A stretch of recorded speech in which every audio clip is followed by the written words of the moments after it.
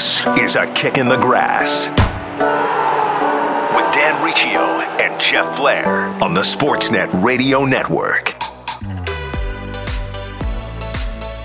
Another edition of A Kick in the Grass. Dan Riccio and Jeff Blair here with you. Follow us on Twitter at @DanRiccio_ and at @SNJeffBlair. Our DMs are open. That's where you can send questions for the show to our inboxes. And we'll answer as many as we can at the end in the Injury Time segment. If you're enjoying us, hit that subscribe button on your preferred podcatcher so that way you never miss an episode. We appreciate if you'd leave a review as well. Our guests today, Janine, Beckie, Canadian international and Manchester City forward, will join us, and Jonathan Johnson, Ligue 1 expert on Jonathan David's patchy start, but maybe finding himself now after his first goal this weekend. Jeff, what's going on? You know, another weekend of watching United and just shaking my head, pacing. And then waiting for Bruno Fernandes to get a penalty? Well, exactly. Yeah, that's exactly it. And then when I got to tell you the truth. When he took the first penalty and it was saved, I just left the room. I didn't see. Honest to God, I did not see the second one. I got up and left and went upstairs and came back down and what's this about? So yeah, it's just so hard to watch. And I'll tell you what. I'm so happy there are no fans in the stands at Old Trafford. I really am.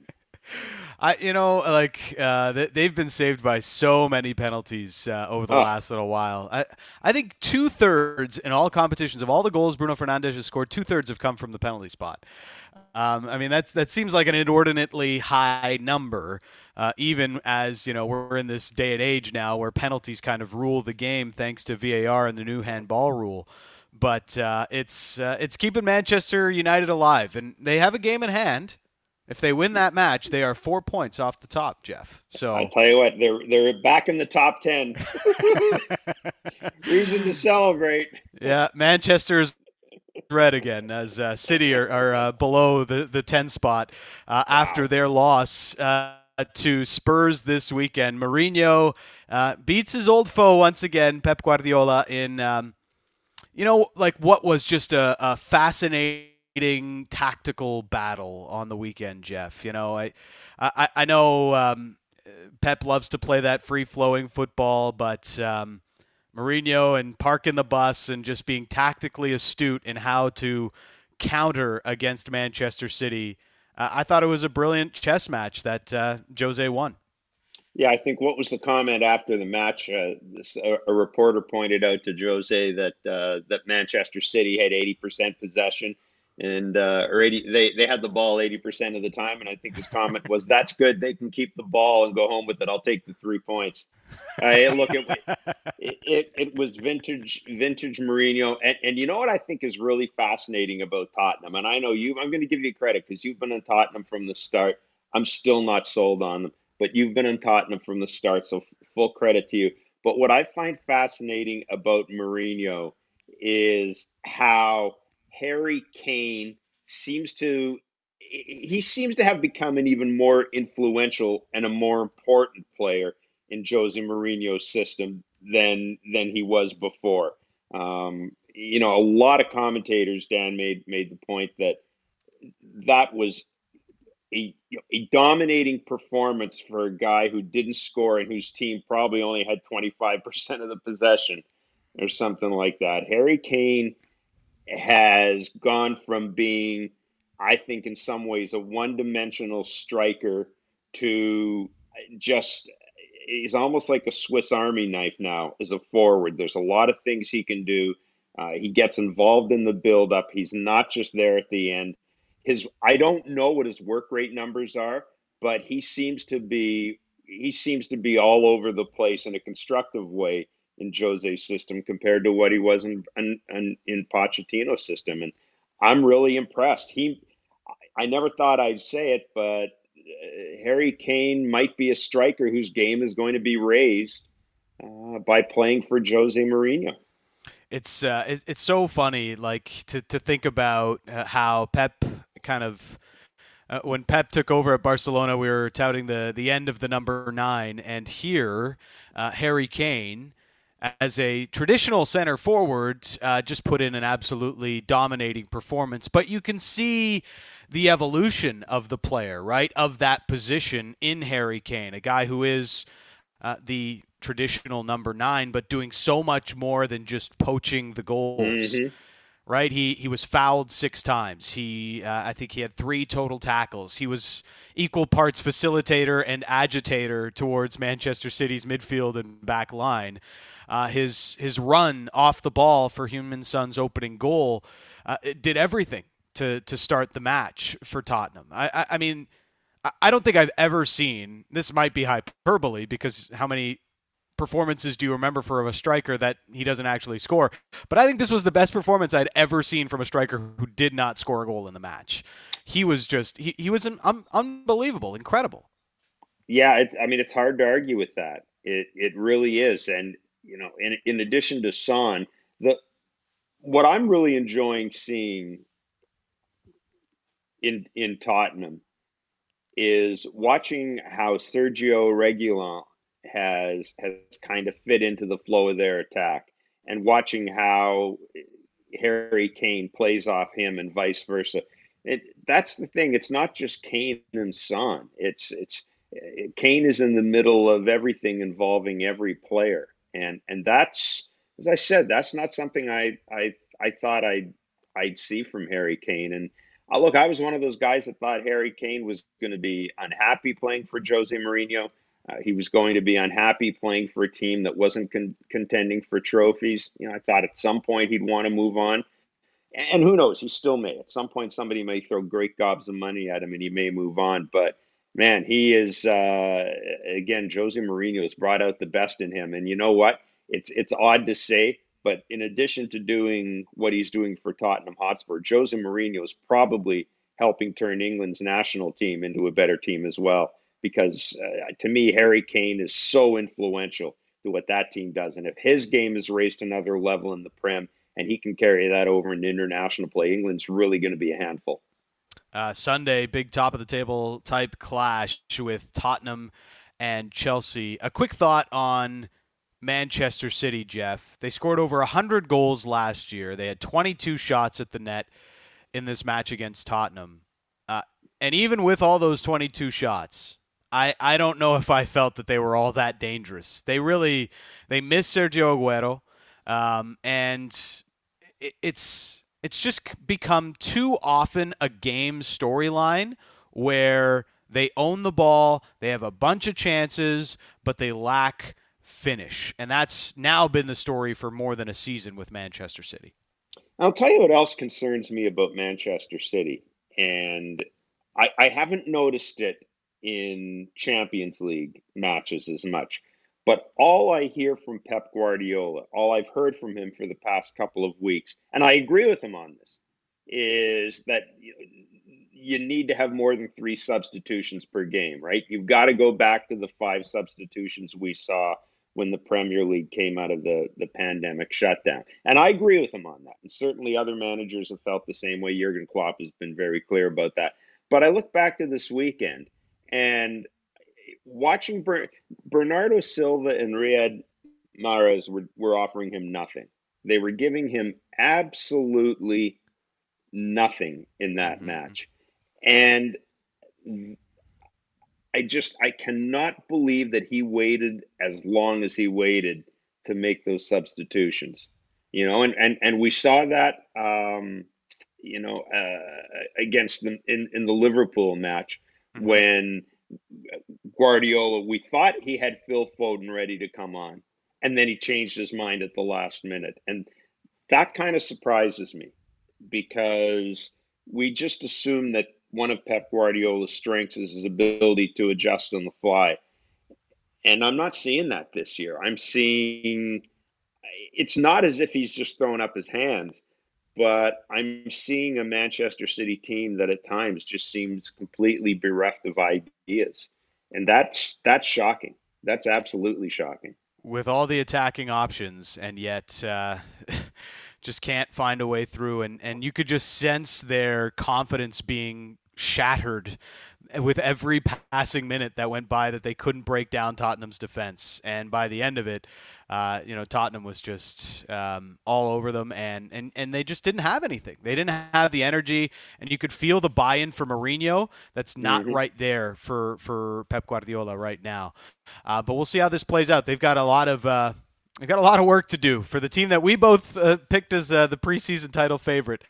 I don't know if we can see them as that anymore, but they'll get on a run at some point. The question is just when and how late on into the season it will be. Alphonso Davies listed as a finalist for the UEFA Golden Boy Award. He finishes behind Ansu Fati of Barcelona, who finishes in second. And the winner of the award this year, shouldn't be too much of a surprise to anybody, is Erling Haaland, who, what do you have, a 4 spot on the weekend for Dortmund to kind of celebrate his Golden Boy Award? Pretty impressive. But I think the takeaway here is, Jeff, Alphonso Davies is a left back. You don't normally see players in that position get this kind of love for this type of award. No, and I think, my initial reaction to it was, look, I'm not surprised that Haaland was named. I mean, he's a wonderful offensive player. He was very much one of the big stories of, European football this year. So I don't think anybody, regardless of how parochial you are, I don't think you can be surprised that he won the award. I was a little surprised that Davies didn't finish second, but especially given the success that Bayern had and given the critical praise that came his way from just about every commentator and all his teammates. But I think you're right. The left back is becoming more and more of a position of prominence in football, but you're never going to be up there with the guy who's going to score a ton of goals, right? That's still the currency when people vote for these awards. And I'm with you. I guess I could quibble about him not finishing second, but I think when you sit back and look at it, you would have to say, my goodness, for a young left back to finish third, that's certainly not embarrassing. The other nominee for Canada, which is crazy, Jeff. It's still, you got to pinch me every time. There wasn't one Canadian nominated for the Golden Boy Award. There was 2. The other being Jonathan David, who had an incredible season at Ghent, which earned him a record money move to Lille in Ligue 1. But it has not been a great start for his life at Lille until this weekend. A goal and an assist marked improving play from Jonathan David with his new club. And joining us now to talk about it is Jonathan Johnson, Ligue 1 expert, also covers the Champions League for CBS Sports. It is Jonathan Johnson. Thanks for this, Jonathan. How are you? Hey there, guys. Very well, thank you. And you both. Thanks for having me on. Yeah, we're glad to have you on. It's been fun watching. There's so much talk here in Canada about Alphonso Davies, obviously, but Jonathan David is making his way more into the scene after his big transfer to Lille this off season, and he finally got his first goal. It's been touch and go, but he's finally off the mark. Yeah, absolutely, and I'm very happy for him. His recent performances have actually been quite good. They just haven't, had that goal, that payoff, for him to be able to show real tangible evidence of his improvement with the team. But he's now got it. He's got that monkey off of his back, and I expect him to, be able to build on that, go on to bigger and better things. And he's part of a very exciting Lille attack at the moment. I know the guy grabbing all of the headlines is Yusuf Yazici, who's scored those 2 hat-tricks in the Europa League and got amongst the goals again in Ligue 1 over the weekend.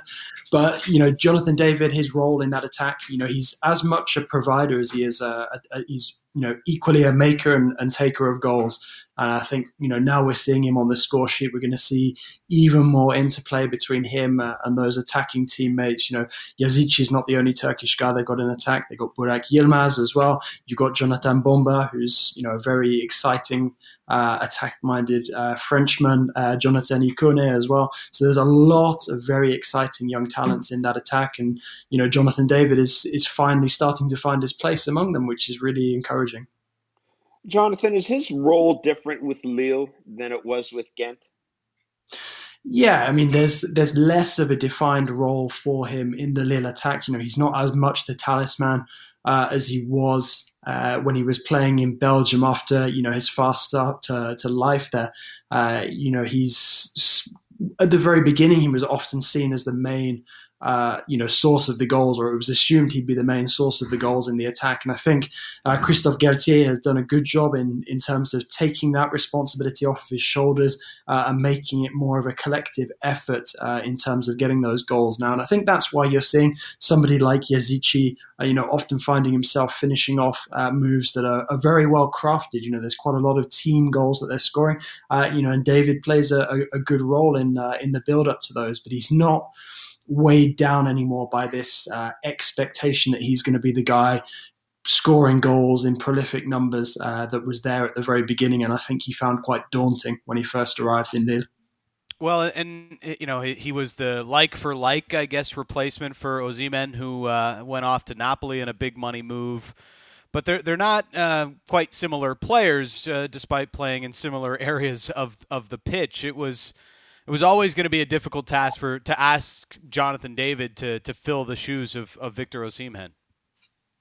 Yeah, absolutely. I mean, Osimhen, the way that he just exploded onto the scene after he was signed by Lille, had a very, very rich spell of form in Belgium. I think that, there are parallels there between David and Osimhen, because obviously both of them found it, they enjoyed scoring goals in large amounts when they were playing in Belgium.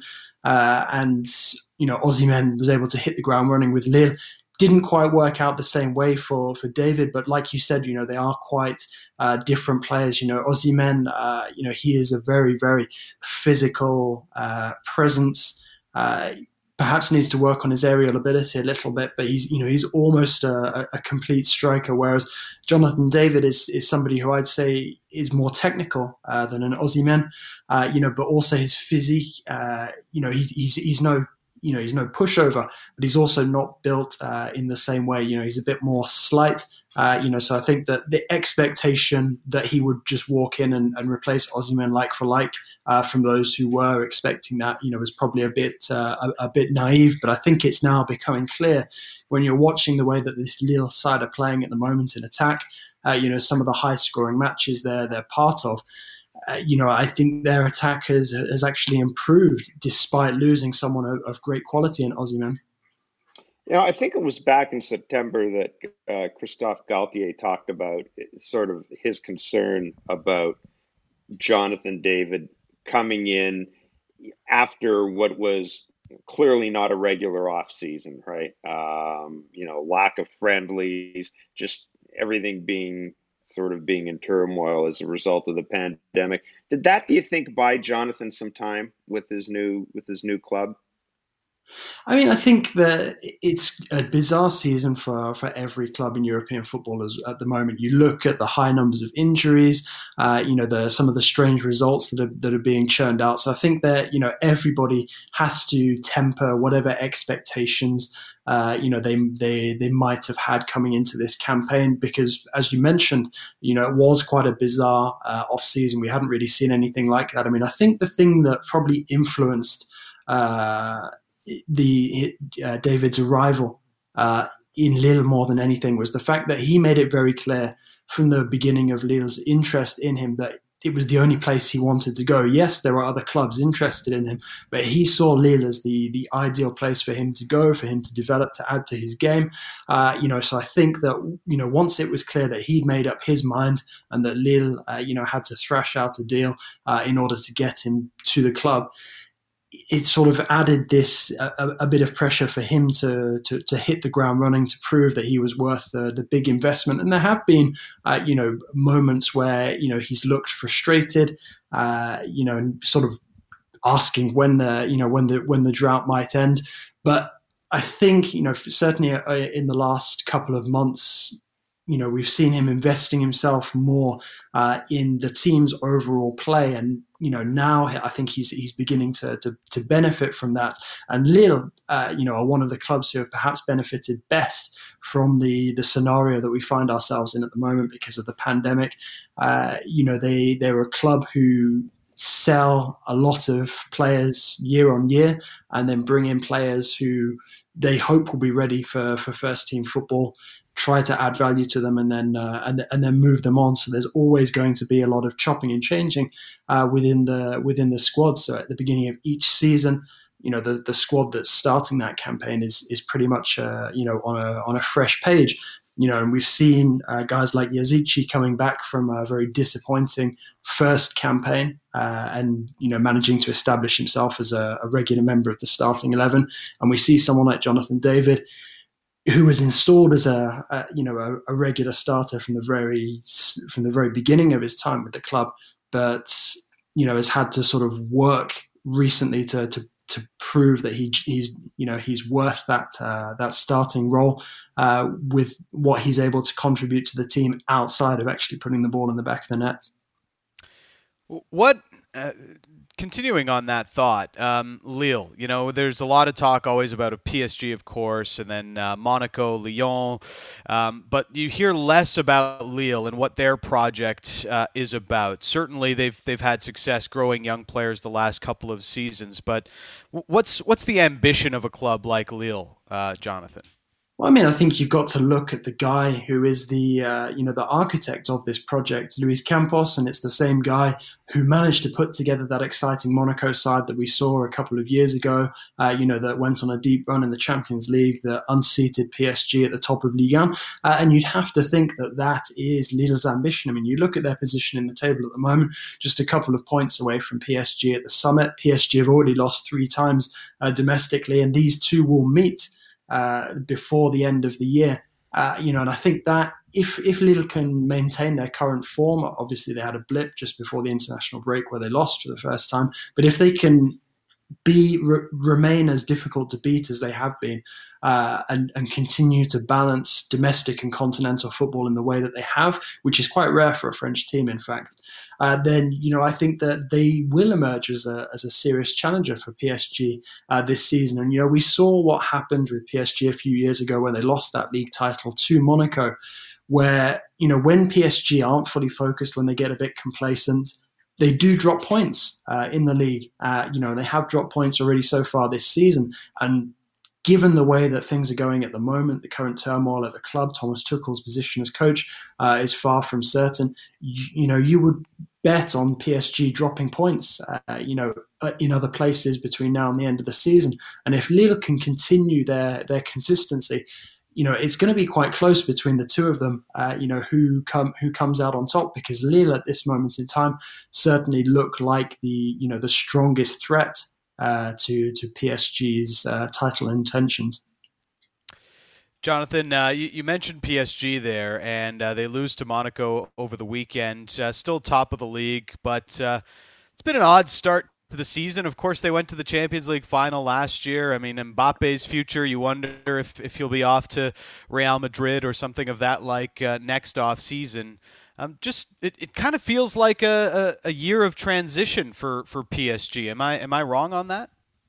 No, I don't think that you are wrong. I mean, I think it was always going to be difficult for PSG coming into this new season, with so little turnaround time after last campaign and going to the Champions League. The fact that the remainder of the Ligue 1 season was cancelled prematurely, the fact that they were thrown straight into 2 domestic cup finals and then barely got to do any proper pre-season conditioning work. The players look flat out at times, completely fatigued with the schedule that they're playing, every week in the Champions League, and then every couple of days after that a league match. It's very, very difficult, very challenging, and PSG have had a lot of injuries. I mean, obviously they lost some big names as well, the likes of Thiago Silva, Edinson Cavani. Those guys are very difficult to replace, especially when your transfer budget has been so annihilated by the coronavirus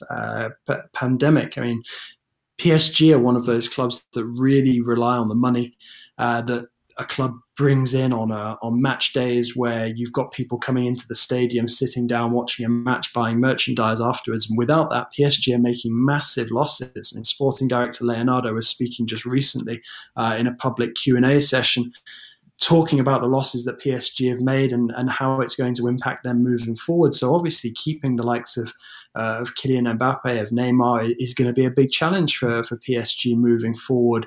And the need for them to do smart business is greater than ever at this moment in time. And the move to permanently sign Mauro Icardi, who's been struggling with injury massively so far this season, back before the summer, seems to look more and more questionable with every passing week. Icardi won't be featuring against Leipzig, barely featured in the Champions League latter stages last season. Yet PSG dropped, the best part of 60 million euros on him, which is a massive amount of money, especially in times of a pandemic like these. So it's, PSG are at a strategic crossroads at the moment, and they need to work out exactly how the project is going to evolve from here, whether that includes the coach Thomas Tuchel. And if PSG were to lose against Leipzig, perhaps even draw, it pretty much consigns them to dropping into the Europa League out of the group stages, which is unthinkable for them, especially as they got to the final last season. So, you're right. It is a very big transitional moment for PSG at this moment in time. One sporting director, Leonardo, is absolutely going to have to get right. Jonathan, widening our focus a little bit to the French national team.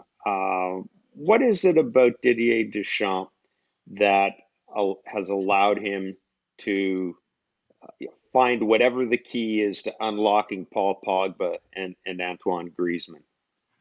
I mean, I think the secret to Deschamps and Pogba's relationship is the fact that Deschamps has given Pogba a great position of responsibility within the French national team, and it's a responsibility he doesn't have as much of at Manchester United. But also, I'd say that Pogba seems to take that responsibility more seriously with the French national team than he does with United. He, by all accounts, I mean, when you listen to some of the players talking about who were the real influential figures in the dressing room during that 2018 World Cup win, so many of them will point to Pogba, who obviously wasn't captain, but was seen as one of the leaders in the dressing room, as one of the most vocal guys out on the pitch as well. And I think Pogba has been able to evolve into that character at international level because of the confidence that Deschamps has put in him, and that is why we see, sort of this Dr. Jekyll and Mr. Hyde situation with Pogba, where you see a world-class player when he's playing with France, but you see a guy who's very short of confidence and is a complete shadow of himself when he's playing with United. Jonathan, we always appreciate your time, appreciate it, and thank you for this today. No, thanks a lot for having me on. It's been an absolute pleasure. You could follow Jonathan at John_Le Gossip on Twitter for all things French football, Champions League, and Europa League. Dan Riccio and Jeff Blair. When we return, really excited for our next conversation. Janine Beckie, Manchester City and Canadian international forward, joins us next. It is A Kick in the Grass.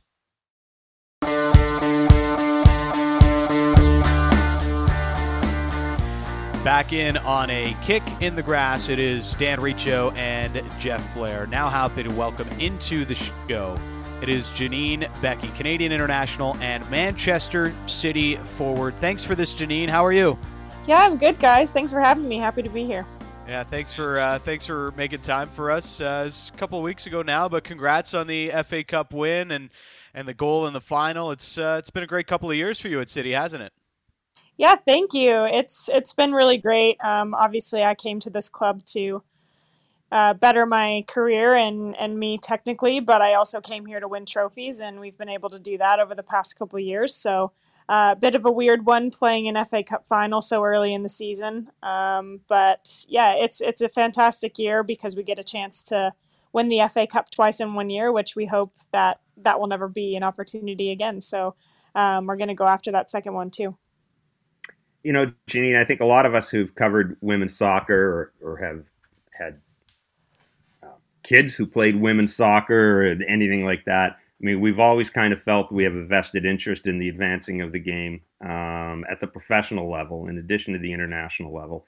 And I'm just wondering, from your point of view, if you could contrast maybe the difference being a professional in the UK in that league compared to being a professional in North America, just in terms of lifestyle, training, and the technical aspect of the game.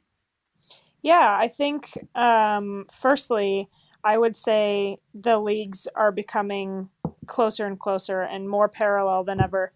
So when you compare the NWSL to, say, the WSL here in the UK, um, when I first moved over 2.5 years ago, which is wild, I would have said that the NWSL is a faster paced, more transitional game, and the game over here had maybe a bit of a slower pace with more emphasis on the technical side of the game. And I think that still rings true, but I also think that there's so much more in common that the leagues have now. Obviously, with a lot of internationals going into the NWSL, and we've seen some Americans and North Americans, obviously myself and a couple other Canadians, come over to the WSL. It's really starting to even out. And I think one thing that's really cool is, for me, eventually I want to make my way back into the NWSL. So I'll bring what I've learned here back there. And I think by that time, things will be even more similar. So obviously both leagues are fantastic, both are very high level. But I think that just being in England with the culture of football that's here and the style of play that, the England men's national team and the England women's national team play is a very possession-oriented technical game. And I think that really feeds into the way that our league is played here and especially at City. How has the environment of being at a top club like City helped your development over the last couple of years? I can't imagine being at a club that is run better, that provides better facilities, that has more resources and high quality staff and players. Obviously, it's nothing like I've ever seen in my career, and I feel so honored and grateful that I get to play for City. But it's a fantastic place to be.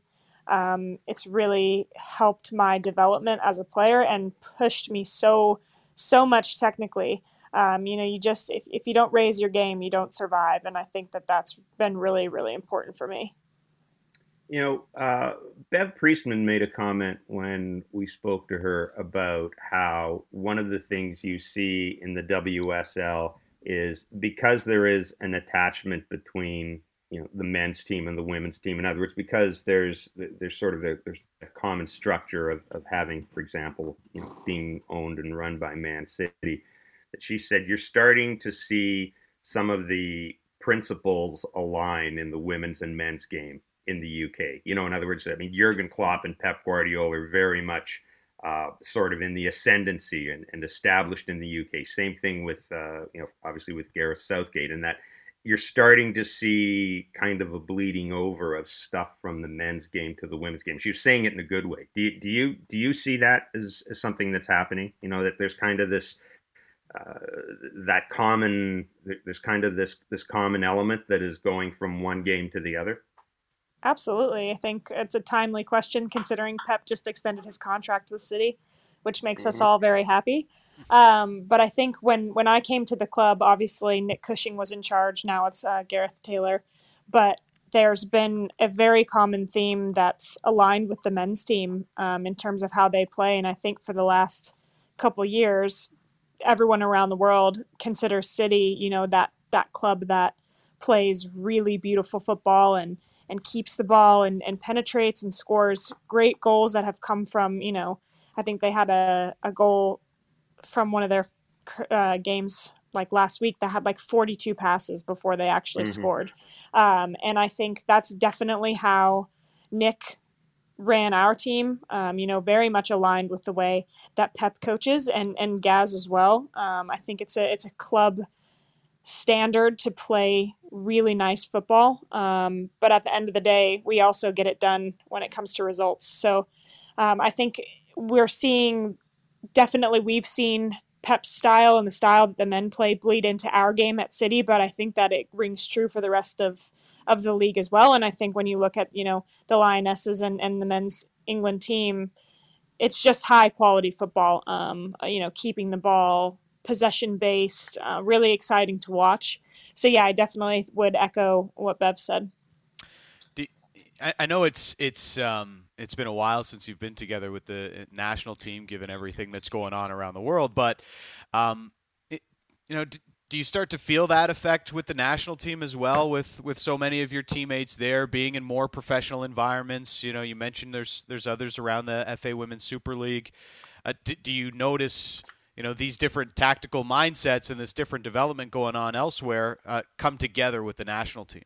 Absolutely. I think so. Take someone like Kadisha Buchanan and Ashley Lawrence, who have been in France for the last couple of years and were the first two to kind of make, the big move across to Europe. And we saw the impact that had on them instantly. And they came into camp and their touch was sharp and they were, they wanted to be on the ball. They brought a standard into training. And I think for someone like me, that was really attractive. And that I loved seeing that in them. And others have followed suit. Obviously, now we have Jordan Heidema at PSG, Adriana Leon at West Ham, Jessie Fleming, Shalina Zadorsky. I mean, it's wonderful to see so many Canadians making that move and in other countries as well. But it's just elevating the level of our team. And that's exactly what we need if we want to continue to keep competing on the highest stage. And obviously in this year with COVID, it's been so great to be having a, quote, normal season in terms of being able to play games and to be in a training environment. So to have so much of our team being in environments where they're playing games right now is just going to be so great for us in the lead into the Olympics. Janine, tell us what the average day would look like for you. Right now or normally? Okay, well, both. How about that? Both. Yeah, I think right now it's quite. I keep telling my friends I feel like I keep repeating the same day over and over. But yeah, we're in the morning, so we get to the facility around 8:30, have breakfast. Then we normally have a team meeting. We're in the gym to do a bit of a warm up, and then we're out on the pitch around 10 o'clock for about an hour and a half, 2 hours, and then we come back in, we lift, we have lunch, and then we're off. So we're in the facility from around 8:30 to 1:30 or 2 in the afternoon. And then right now I'm just coming home and then sitting on the couch. I put all my Christmas decorations up early because I just was, I was like, this is not a normal year. So I'm going to do abnormal things and put Christmas decorations up way too soon. But yeah, my days normally look like that outside of COVID too. And we're obviously, there's COVID testing thrown in there as well. So we're very lucky to be at a club and in a league that's able to, keep everyone safe and be testing us. So I'm really grateful for that. We mentioned Bev earlier, and she's coming back into the program. Bev Priestman taking over as Canadian national manager. Just your initial thoughts of Bev returning. Yeah, it's cool. I think things really do come all the way around, and it's great to welcome her back into the CSA. We're all really excited for, a change, and I also would love to say that I think it's great that the CSA has invested in a female head coach. That's something that I think is so important in the women's game, is to continue to back female coaches, and Bev is so qualified for the position, and she's so young. I think that's what a lot of people kind of miss, is that she's kind of this prodigy in women's soccer and coaching, and we're just really, really lucky to have her, and we're really excited for her to bring her knowledge from working under Phil at England for a while, and then obviously she worked with us under John as well, so she's had so much experience, and to be able to now give her the reins to make her own decisions and to lead us, I'm really excited to see her in that role. And we've chatted a few times, and she shared her plans with me and how she sees, the team playing and what she sees my role as. And that's all obviously a very exciting conversation. So, like we were talking about earlier, it's difficult because we've not been together in so long. And so everything's happening via Zoom and, WhatsApp messages and all that. But we're definitely itching to get together, and we're really excited to see, what she's going to bring to the environment. Janine, how does she see your role in the team, and how have you changed as a player? Let's say in the past, I'm just going to say even the last year in NWSL and the first couple of years in WSL. Like, how have you matured as a player? What aspects of your game have come the farthest? Do you think? I mean, I would say from my last season in the NWSL to now, I'm, a very, very different player. A lot for me has changed. I think when you ask, what my role is under Bev, I think she sees the transition from the leaders that we've had over the last decade, which have been so important for us. Now we'll start to see those players, on the tail ends of their careers in the next couple of years. So she sees, the likes of me, Kadisha Buchanan, Ashley Lawrence, Rebecca Quinn, Jessie Fleming as this, the core leadership group. And I hope that I can take that role and run with it. But I think from my technical side of my game has gone just to a whole new level. And I credit that to being at City and just under Nick Cushing.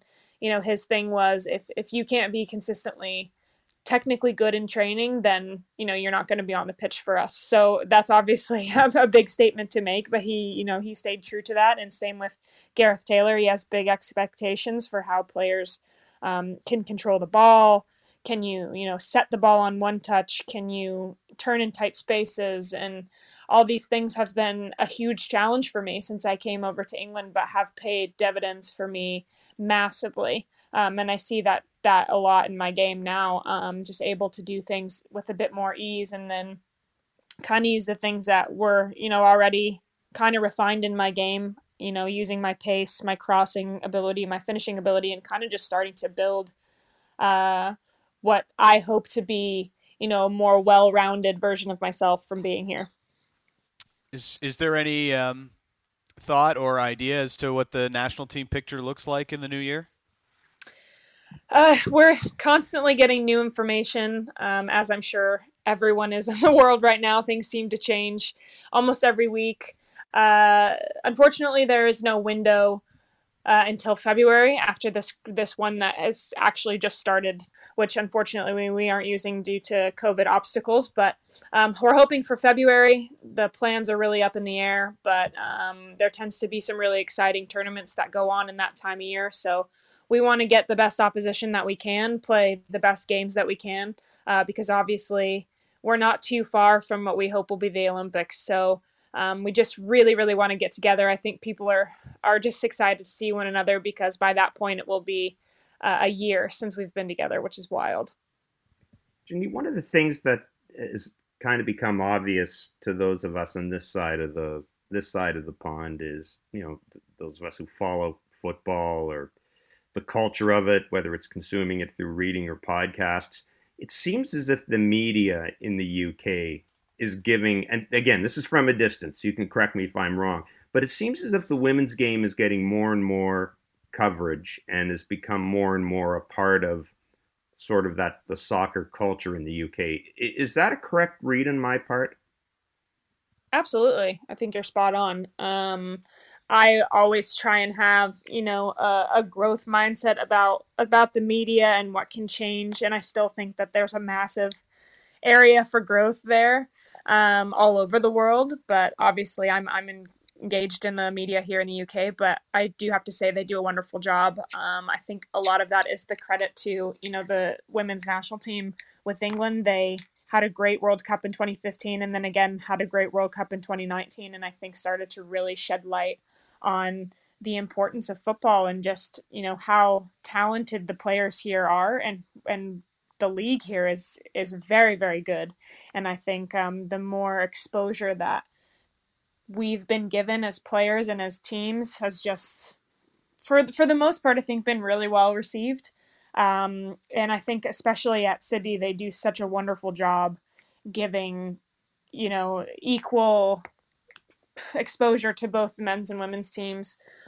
We have separate Twitter accounts, but they're posting, women's content on the Man City Twitter. It's not, the Man City men's team and the Man City women's team. It's just Man City. And I think that that's really cool. And then same on Instagram. And we have had some awesome engagement from some of the men's players that are really interested in our team, and that's really, really cool as well. So I also think the launch of the FA player last year, which obviously gave the ability for people to watch our games all around the world, was absolutely fantastic. And then this year, there's just been more games broadcast on TV than ever before. And I think that's the direction that the game is going in. It's absolutely necessary for our sport to continue to get that kind of exposure. And it's helpful when you have a domestic league, in the UK to cover. And obviously we don't have that in Canada, which is something that we desperately want and need, which hopefully will happen sometime in the near future. But yeah, I think the media is doing a fantastic job giving us the exposure that we deserve. Yeah, we can only hope that there's a league here in Canada in the short term. It's desperately needed. Janine, this has been a lot of fun. Really appreciate your time, and all the best moving forward. And happy holidays. I guess we're getting to that time of year as well. Wild, isn't it, that it's already Christmas time? But thank you guys so much for your time. Always happy to chat. You can watch Janine and other Canadian internationals like Jessie Fleming, Shalina Zadorsky in the FA Women's Super League on Sportsnet. Matches every weekend. Visit sportsnet.ca/schedule for more information. When we return, we close out the show with Injury Time. Your questions for us here on A Kick in the Grass.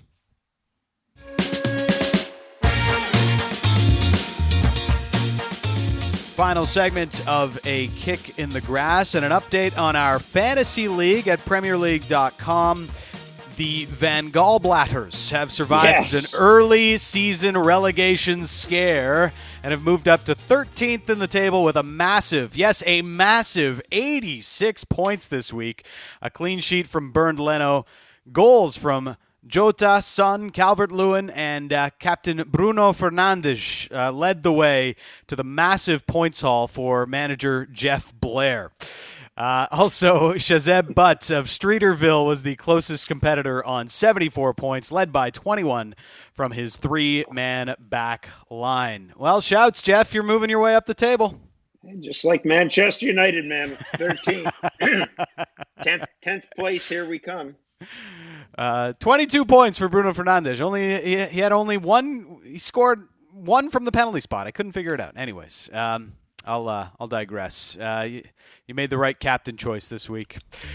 It is injury time. Let's get to the questions. Deanna tweeting in at @DanRicho_. Will Canada medal again at the Olympics? As you know, a couple of bronze medals over the last couple of sequences, but does Canada have it in them again, Jeff? Yeah, it's really hard to tell, and I don't mean to dodge the question there. I mean, I think they're good enough to medal. I have absolutely no doubt about that. But I just don't know. I just don't know how you compensate for the lack of match play on the part of the national team. Now let's see. We've got some time. We've got some time before the Olympics. We have a new coach coming in. Certainly the talent's there. I think in a lot of ways this will be the most talented women's team we've had at the Olympics. But I don't know, given the nature of the season. I would. It's difficult. It really is. The one thing, in tournaments, especially short tournaments like an Olympics, Christine Sinclair, as your finisher, was great in the last two cycles. She's not really that player anymore. She still scores, sure, but she's not the elite finisher that she once was. She can be a little bit more facilitator. She'll play a little bit deeper to get more touches on the ball now at this stage of her career. So Canada's going to need somebody to get really hot from a finishing standpoint, I think, to have a chance at another medal at the upcoming Olympics next summer. Vic on Instagram, is Messi really the problem at Barcelona? As who was it? Antoine Griezmann's uncle is now calling out Lionel Messi. I mean, this is getting out of hand, Jeff. But another loss for Barcelona over Atletico Madrid, and now just one goal in open play in his last 16 matches for Lionel Messi. Yeah, and if you listen to Ronald Koemans, it sounds as if he will not play in Champions League, as if he'll sit out Messi. Yeah, he's part of the problem. I still think the biggest issue with Barcelona has been, for the past couple of years, their board more than anything else. And I think that the changes occurred there. Let's see how it shakes out. But again, if I was Ronald Koemans, I think it was a terrible career decision on his part, and I really do think that it's hard to escape, Danny, the idea that he's basically going to be. He's been put in a position to transition into another manager, to transition into somebody like Xavi or something like that coming in and taking over the team. Messi's not helping, but I think the rot goes much deeper than Messi. There's a lot of problems for both of the big clubs there in Spain. Even Real Madrid is reporting pretty heavy losses as well due to the pandemic. So it's going to be a little bit of a transition time for both Barcelona and for Real Madrid. Messi, not the sole problem at Barca right now. Jerry on Twitter, our final question. Will Pep see out this new 2-year extension at City? Yeah, I think he will, because I think he's smart enough to look around and realize that the financial fallout from the pandemic, it's not just going to be this year, it's not going to be the year after. We're probably looking at something that it's going to be around for at least 3 years before every league, not just soccer, but before every league and every sport kind of gets back into its normal financial situation. And I can see Guardiola finishing out this contract, taking a year off, doing kind of what Pochettino has done, doing in fact what Guardiola himself has done in the past. Take a year off and keep his powder dry and sort of cherry pick his next job. But I have no doubt he'll see this extension out. Questions for us anytime at @DanRicho_ and at SN Jeff Blair. Back next Monday with another edition for producer Canberra and my co-host Jeff Blair. Thanks for listening. This has been A Kick in the Grass.